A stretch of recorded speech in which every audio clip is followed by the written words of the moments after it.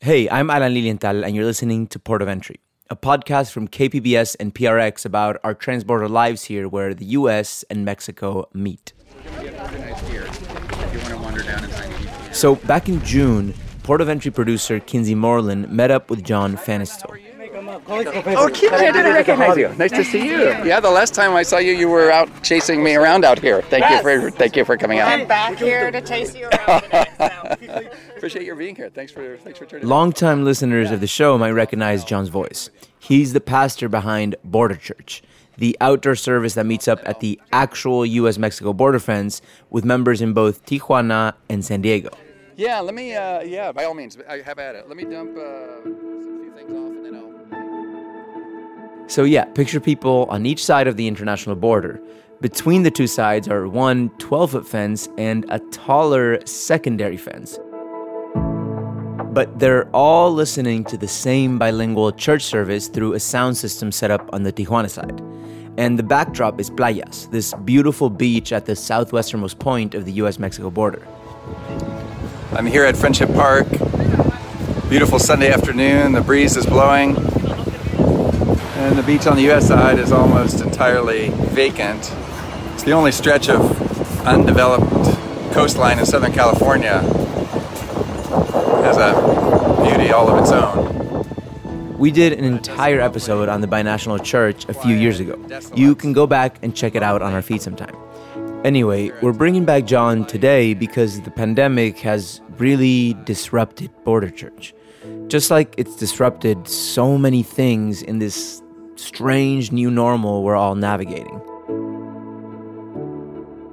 So when the pandemic hit, Friendship Park, the spot that's inside Borderfield State Park where Border Church is held, was closed down alongside everything else in our society.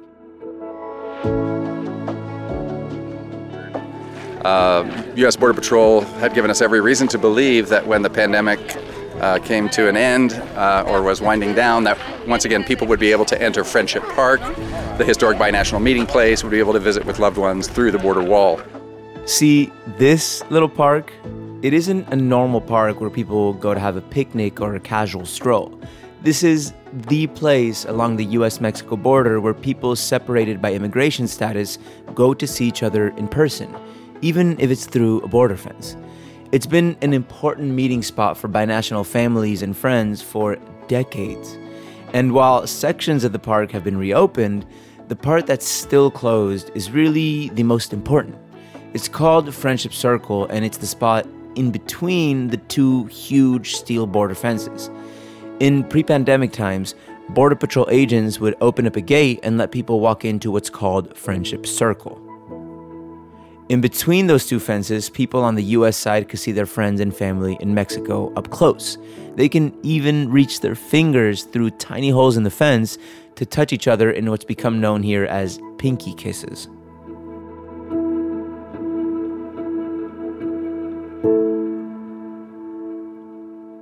As you can see, the California State Park and the surrounding area is open, and people are arriving. I've met several families who are here today wishing to be able to visit with their loved ones in Mexico. U.S. Border Patrol has not opened the park. Federal property is still closed.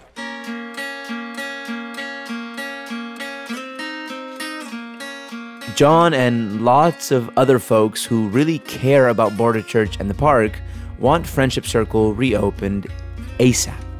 And after many failed attempts at talks with the San Diego sector of the U.S. Border Patrol to try to get them to do that, John and others eventually decided it was time for a good old-fashioned protest. I think most of you, otherwise I imagine you wouldn't be here, kind of get the larger purpose that we're fighting for. The message today is Open Friendship Park. So we're here to march in silence and to represent the desire of people on both sides of the border to be able to meet at Friendship Park.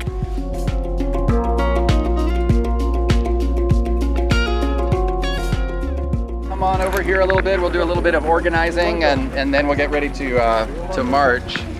The protest in June was also being held in part because the park has a big party to attend. On August 18th, 2021, Friendship Park officially turns 50. A little later, I'm hoping to go right across and shake hands with The friends are on the other side of the fence, and I hope there won't be a fence too long here.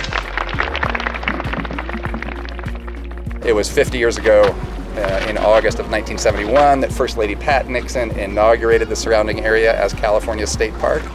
And many of you have seen that video. I know all of you will enjoy the surfing, swimming, visiting our neighbors to the south.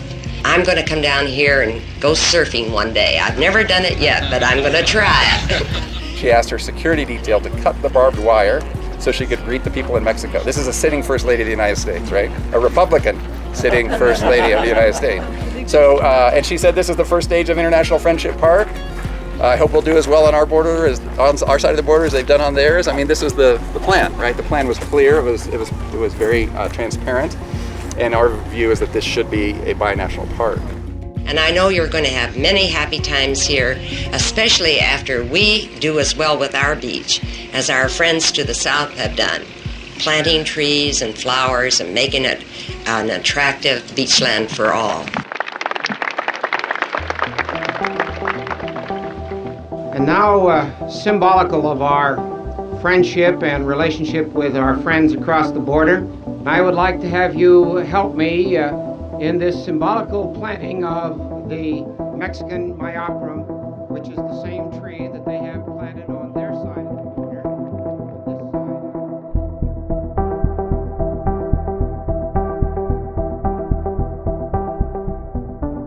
After the break, in a special bonus episode of Port of Entry, producer Kinsey Moreland follows the protesters to the border fence. Then she talks to one longtime friend of Friendship Park whose personal connection to the place keeps him pushing for the locked gates of Friendship Circle to be reopened. No se vayan a ningún lado.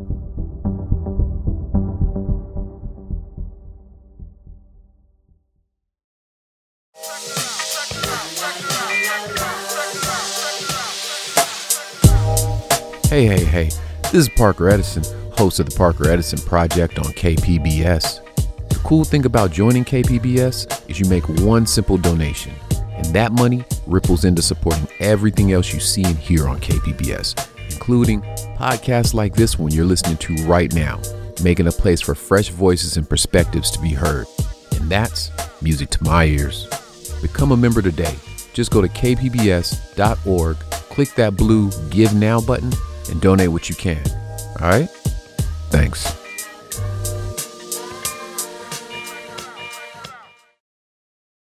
And we're back. Here's Port of Entry producer Kinsey Moreland. So John Pfannestiel is an easy dude to spot. Come on over here a bit. We'll do a little bit of organizing, and then we'll get ready to march.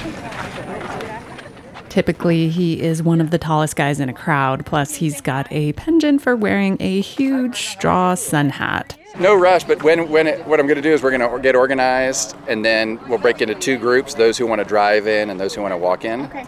If at that time you were... On a Sunday morning back in June, a crowd of a few dozen people circled around John in a dirt parking lot outside the entrance to Borderfield State Park. That's the California State Park that butts right up against the U.S.-Mexico border fence. And John is doing his thing. He's greeting folks, making them feel comfortable, and then immediately getting down to business. Thanks so much for coming out. Really appreciate your being here. Bienvenidos a todos. ¿Vamos en inglés o en los dos? ¿Algunos prefieren español? ¿O todos estamos contentos de hablar en inglés? En árabe. We'll go in English, and if you have questions, please don't hesitate to ask. All kinds of people were there in that dusty parking lot that day.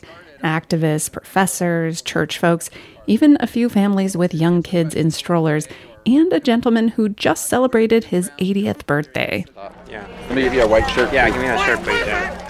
Everyone there was wearing white because they were asked to, partly to symbolize peace and partly to just make themselves stand out. Yeah, it's a white shirt. So don't rub too much ketchup on me. So California's Borderfield State Park is, of course, run by state park people. But because the international border is right here, there's federal property in the park too. The federal government actually took some of the land from the state of California by eminent domain back in 2006. And things have changed a lot since then. I actually have a picture of myself with my then boyfriend, now husband, on the Mexican side of Friendship Park back in 2008. We were sort of poking our heads through the huge gaps in the single fence that stood on the beach back then.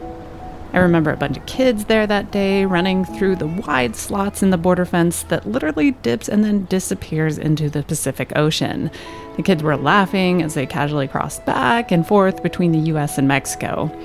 And families were there that day too, having reunions through the fence. It's a common scene here since there are all kinds of reasons people in Mexico can't cross north to see their families or vice versa.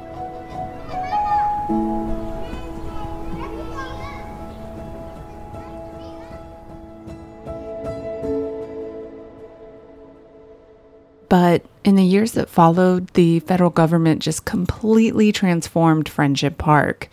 They built a 15-foot secondary wall, a watchtower, and added lots of other security measures. So now what was once this pretty open and accessible state park is a militarized zone controlled by the U.S. Border Patrol. So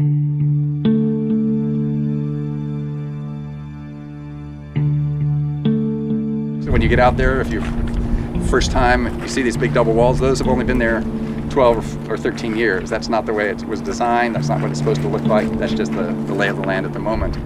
So after the park was transformed into this militarized zone, John and a coalition of border activists who came to be known as the Friends of Friendship Park started working to get the land to look and feel a lot, well, friendlier again. And because of their activism, Border Patrol did eventually agree to opening a gate and letting people inside the two border fences.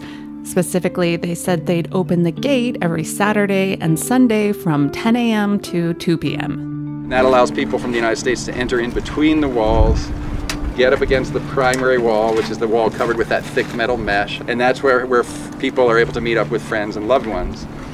We know because Border Patrol counted one year 2,300 family reunions, about 40 or 50 a weekend. If there were greater access, that number would explode.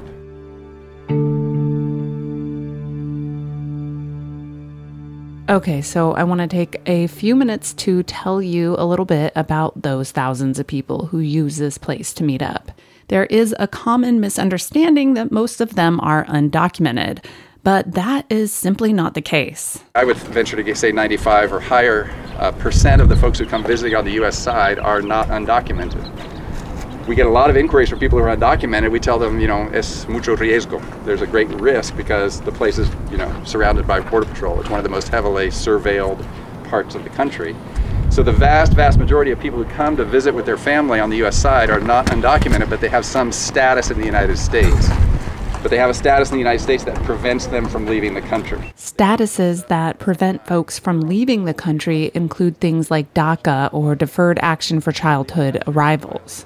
DACA recipients are the folks brought over as kids who've been allowed to stay and work in the U.S. but haven't been given full citizenship rights. Another status that prevents international travel is those who have immigration cases pending in courts, or sometimes it's folks who have a green card or a visa or even full citizenship, but maybe they're on parole and not allowed to leave the country for a while. There are just a lot of people who have legal residence in the United States, and if their family members in Mexico can't get a visa to come to the U.S., then Friendship Park becomes the only place in the world that they can see their loved ones.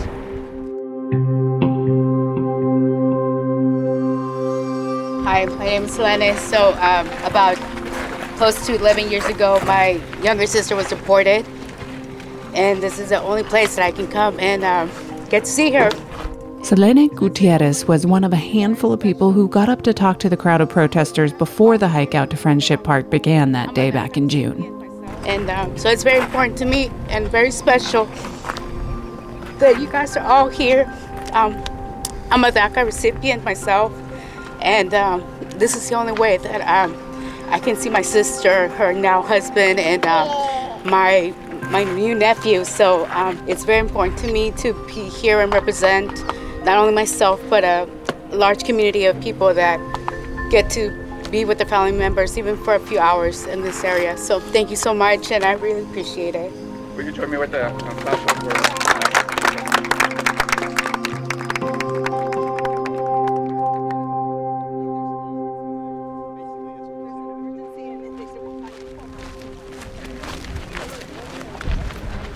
So the hike out to Friendship Park from the entrance of Borderfield State Park is about 1.8 miles.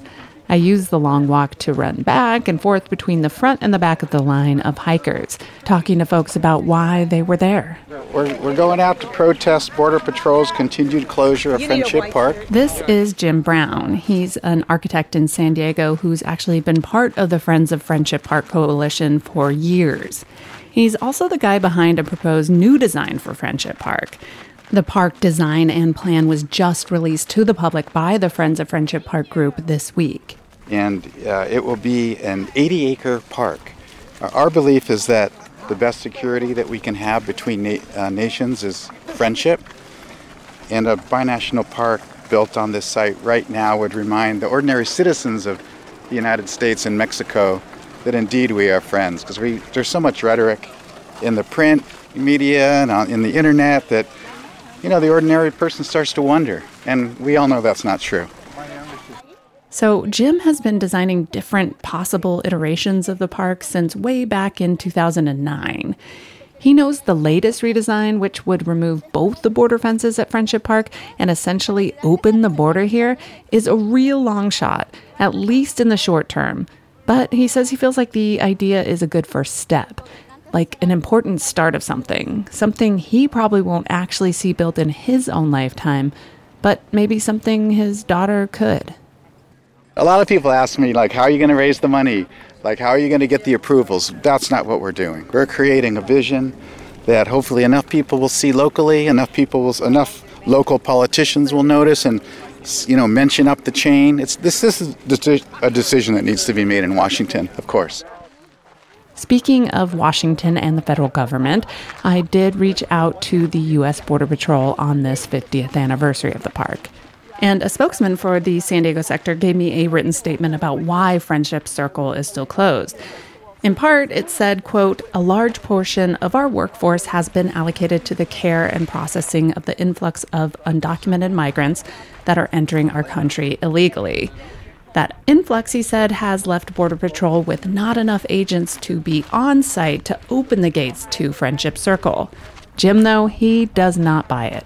We've had a lot of negotiations with Border Patrol over the years, enough to know that with enough people like today we see here, 40 to 50 some odd people and more growing every day, they're going to open up Friendship Park, and they're going to do it soon. Their excuse of not having the manpower is complete nonsense. They have the money, they have the manpower. We just got to point that out to them and make them do it, live up to their responsibilities. They use everything under the sun as an excuse. We have been negotiating with them in good faith for all these years, for over 10 years. And well, we're not going to let them get away with it. This is too important of a meeting place. It needs to be open immediately.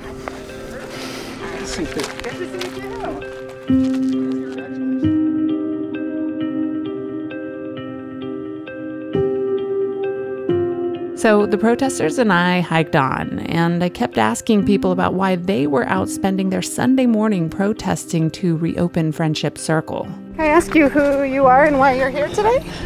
Maggie Baker, and I care about this region. I care about people who can't see each other.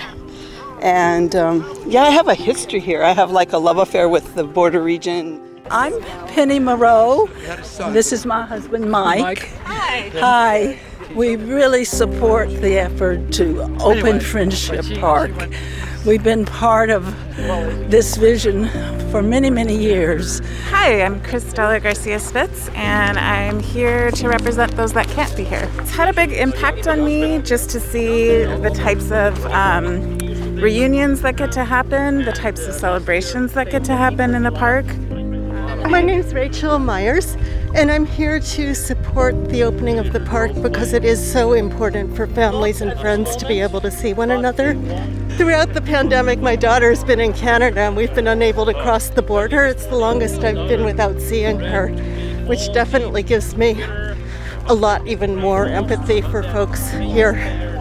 My name is Taha Hassan. I'm the Imam and Director of the Islamic Center of San Diego. I'm here standing in solidarity with all my fellow faith leaders, brothers and sisters, to demand the opening of the Friendship Park. We are, and our faith teaches us about the importance of the unity of the families, bringing people together. What's going on now is totally the opposite. We would like the Friendship Park to be open and to allow families from both sides to come together, see each other, and share that love.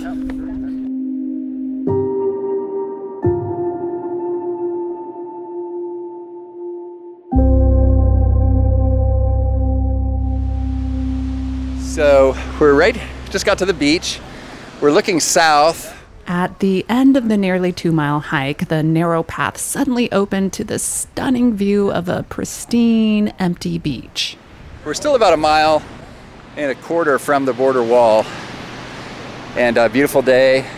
So it's just beautiful. I mean, beautiful, beautiful. The group of protesters then prepared to march in silence in a single file line that would head south on the beach toward the border fence. And our friends on the Mexican side are getting themselves organized. They'll be marching north at the same time. We're going to try to synchronize as much as we can.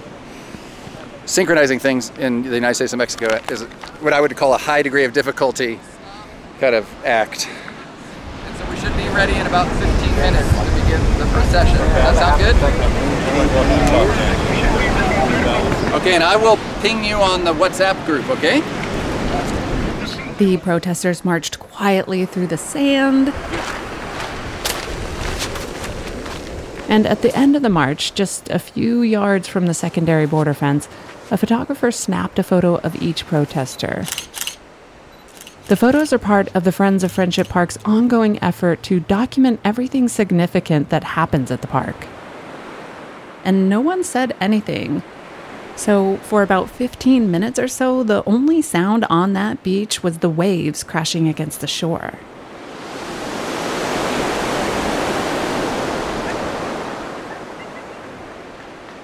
Eventually, the silence was broken by loud cheers from protesters on both sides of the border.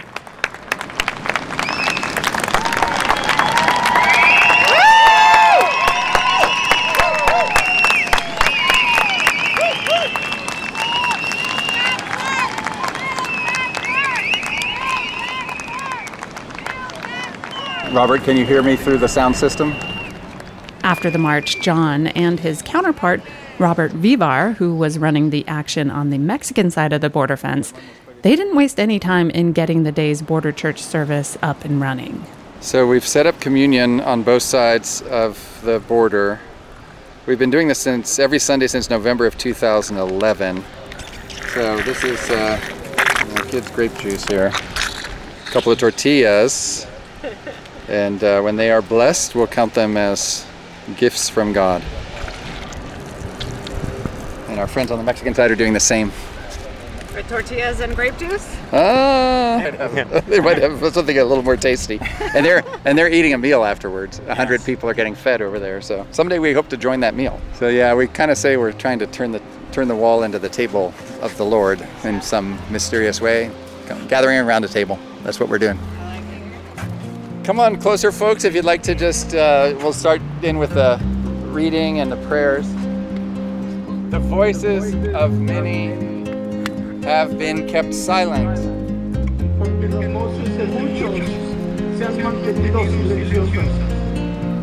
The voices of the borderlands are rarely heard. After a quick break, Kinsey crosses the border and talks to someone with a personal connection and long relationship with Friendship Park. Regresamos en unos momentos. Tell us what the border is like.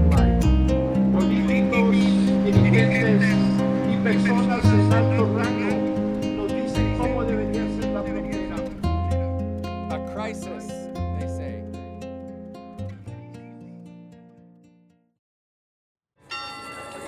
Long ago, when the public square was the only place to share news, events, and happenings, people were drawn to it. Living in community with others was the route to understanding each other and the world around us. The public square has changed dramatically, but our need to learn and understand one another hasn't. This is Port of Entry, the Parker Edison Project. Listener-supported KPBS Cinema Junkie. Thank you for listening to KPBS Podcast and for being part of our region's virtual public square, where you learn not only about the headlines of the day, but about culture, music, and the issues that are important to all of us. Help keep the virtual square alive and well. Support podcasts like the one you're listening to right now. Just go to kpbs.org, click the blue Give Now button, and make a donation. And thanks again. Y estamos de vuelta. So, COVID and the lockdowns. The whole experience made Kinsey think about Friendship Park in a different way. She says being separated from her own family for months and months during the 2020 lockdowns, it made her better understand just how essentially important in-person meetups really are. Now that, people have been separated from their family because of COVID, it kind of makes me think that maybe people will be more empathetic of no, actually a phone call or even a Zoom call is not a replacement for in-person meetings. Absolutely. I think that people can be more empathetic now that they've faced for over a year that family separation also. For example, I'm a grandparent and I can't see my grandkids because they're in the U.S. and they're growing up without me, So I can imagine what grandparents are going through, having to go through a whole year without being able to hug their grandkids. Grandkids are a gift of God to grandparents. And for you as a grandparent to be denied that gift of hugging your grandkids, of spending time with your grandkids, it's disastrous. So this is Robert Vivar, the guy who was running the protest in Border Church on the Tijuana side of the border during that Friendship Park protest back in June. He helps out in part because he has actually used the park in the past to see those grandkids of his. A few weeks after the silent march, I crossed into Mexico and met up with Robert at his office. He told me about how he ended up in a situation where he can't cross the border to see his own family.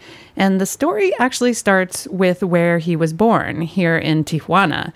And quick aside, his birth in the border town is actually one of his little claims to fame because I was the first kid that was born in an ambulance.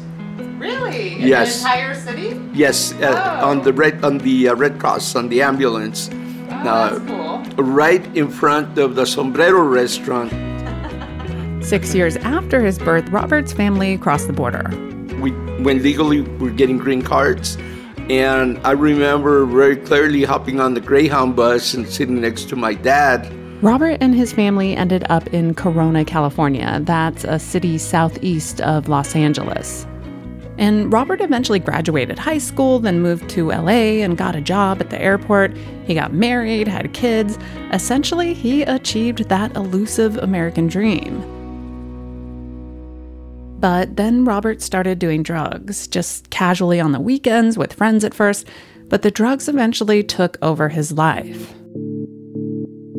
He ended up getting arrested for petty theft, but he says a public defender convinced him to plead guilty to possession of drugs with the intent to manufacture. The hope was that the charge would get him sent to drug rehab where he could get free help kicking his addiction. But what Robert didn't know was that the charge came with mandatory deportation for people like him, people with green cards. So in 2003, Robert found himself on a bus headed back to his hometown of Tijuana. And being forced to leave his family and return to a country he left when he was just a kid, it was a culture shock, to say the least. He says he felt really depressed and didn't know what to do. I was one of the fortunate ones that had family here. A kind of distant, an aunt and a cousin. So I had a place to go, fortunately. Oh, good, yeah. And when I got to my aunt's house, my mom's sister, she saw that I was devastated. And she looks at me and says, "You're going to be okay, don't worry. God's here in Mexico also." And that, that stuck to me pretty good. It's like, yeah, that's right. He's here in TJ also, not only in the U.S. Robert tried to make the best of a bad situation, but he says he just could not find a job. Meanwhile, his wife was having some major health issues, so he says he did what he felt he had to do to take care of his family. So 3 months later, I went back undocumented. And, I never touched drugs again, alcohol, just dedicated myself to working, taking care of my family. And one day, I was at work early in the morning, and ICE came knocking on my door, portraying to be LAPD, indicating that somebody was using my identity and was a real dangerous criminal. They wanted to show me the picture, so if I had seen them around the neighborhood, I could point them out, and they could remove them from the neighborhood. Well, it wasn't, somebody else. Who they were looking for was for me. So in 2013, Robert got deported again. This time he decided to stay and fight for his return to the U.S. in the courts. And in the meantime, Robert has actually become one of the most active and well-known immigration advocates in Tijuana. He runs a nonprofit that advocates for deported military vets and works with other nonprofits on both sides of the border. I needed to occupy my mind on something instead of the anxiety and desperation of being deported. I came across an office that was just opening up with deported veterans. I walked in and started getting involved. And came to find out that the more I got involved, helping not only deported veterans, but other deportees like myself. And the only way that I could, find that fulfillment was through the work with helping deported veterans and deportees and, deported moms and things like that. These days, Robert is also really busy helping with the hundreds of asylum seekers currently stuck in a refugee camp in Tijuana. The camp is actually right down the street from his office. Look out my front door. It's kind of quiet, a few cars rolling by, but if you walk to my right, it looks like maybe about 50, 60 yards. All of a sudden, you'll find it's very difficult to describe because of the amount of desperation that you see. A lot of tents, a lot of makeshift tents, people sleeping on pieces of cardboard that have not been able to secure tents with rags on top of them, makeshift canopies.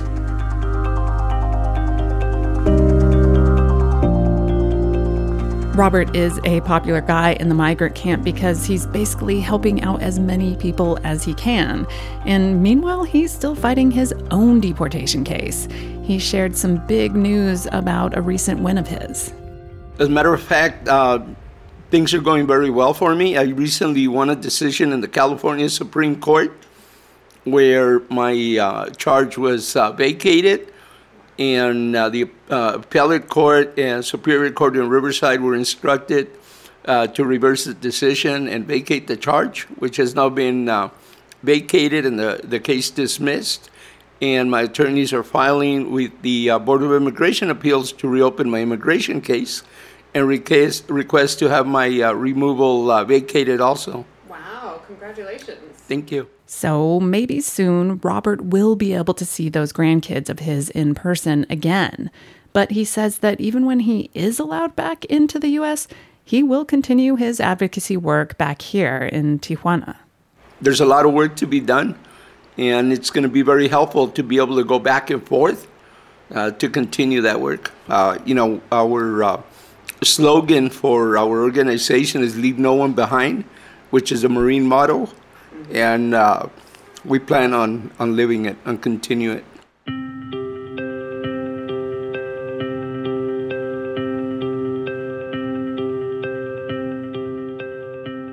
So Robert is a big part of what keeps Border Church going on the Tijuana side of the fence. And he is working with John and the rest of the Friends of Friendship Park to push to get the park fully reopened by Border Patrol as soon as possible. He says the place's importance goes well beyond just giving separated families the chance to pinky kiss.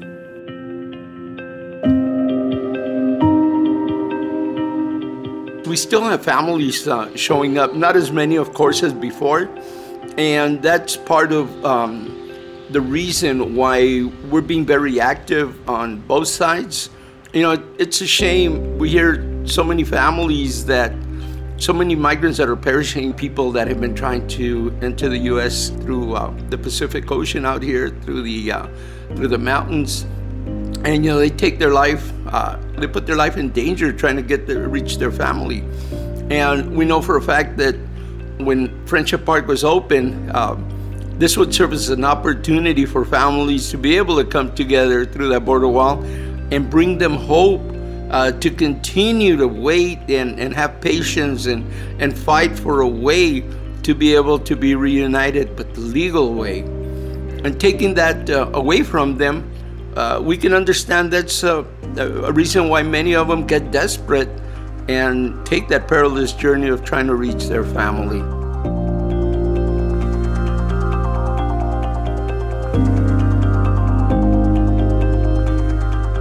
Back in 2016, Robert got to experience the power of Friendship Park himself.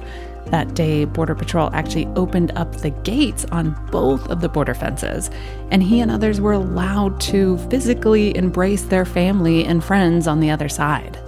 Robert says he wants other people like him to get that chance too. A couple of years after I got deported, I was able to see my grandkids, two of my granddaughters and my grandson through the border wall. I was able to hug my son and my two granddaughters when they opened the gate.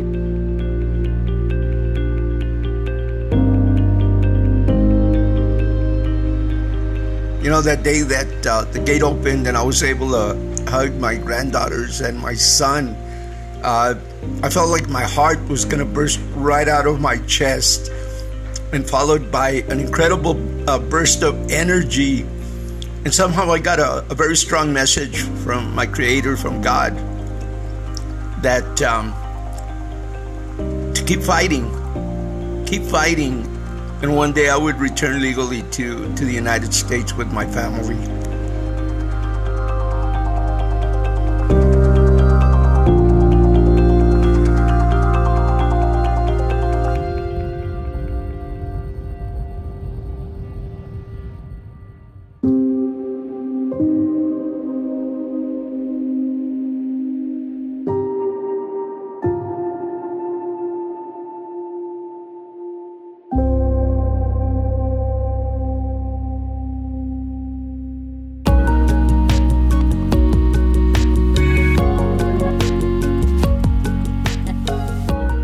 So lots of super fun events like art shows, concerts, and more are happening this week in celebration of the 50th anniversary of Friendship Park.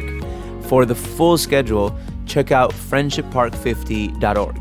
That's friendshippark50.org. The big event is at Friendship Park on August 22nd. The San Diego mayor will be there alongside other community leaders on both sides of the border.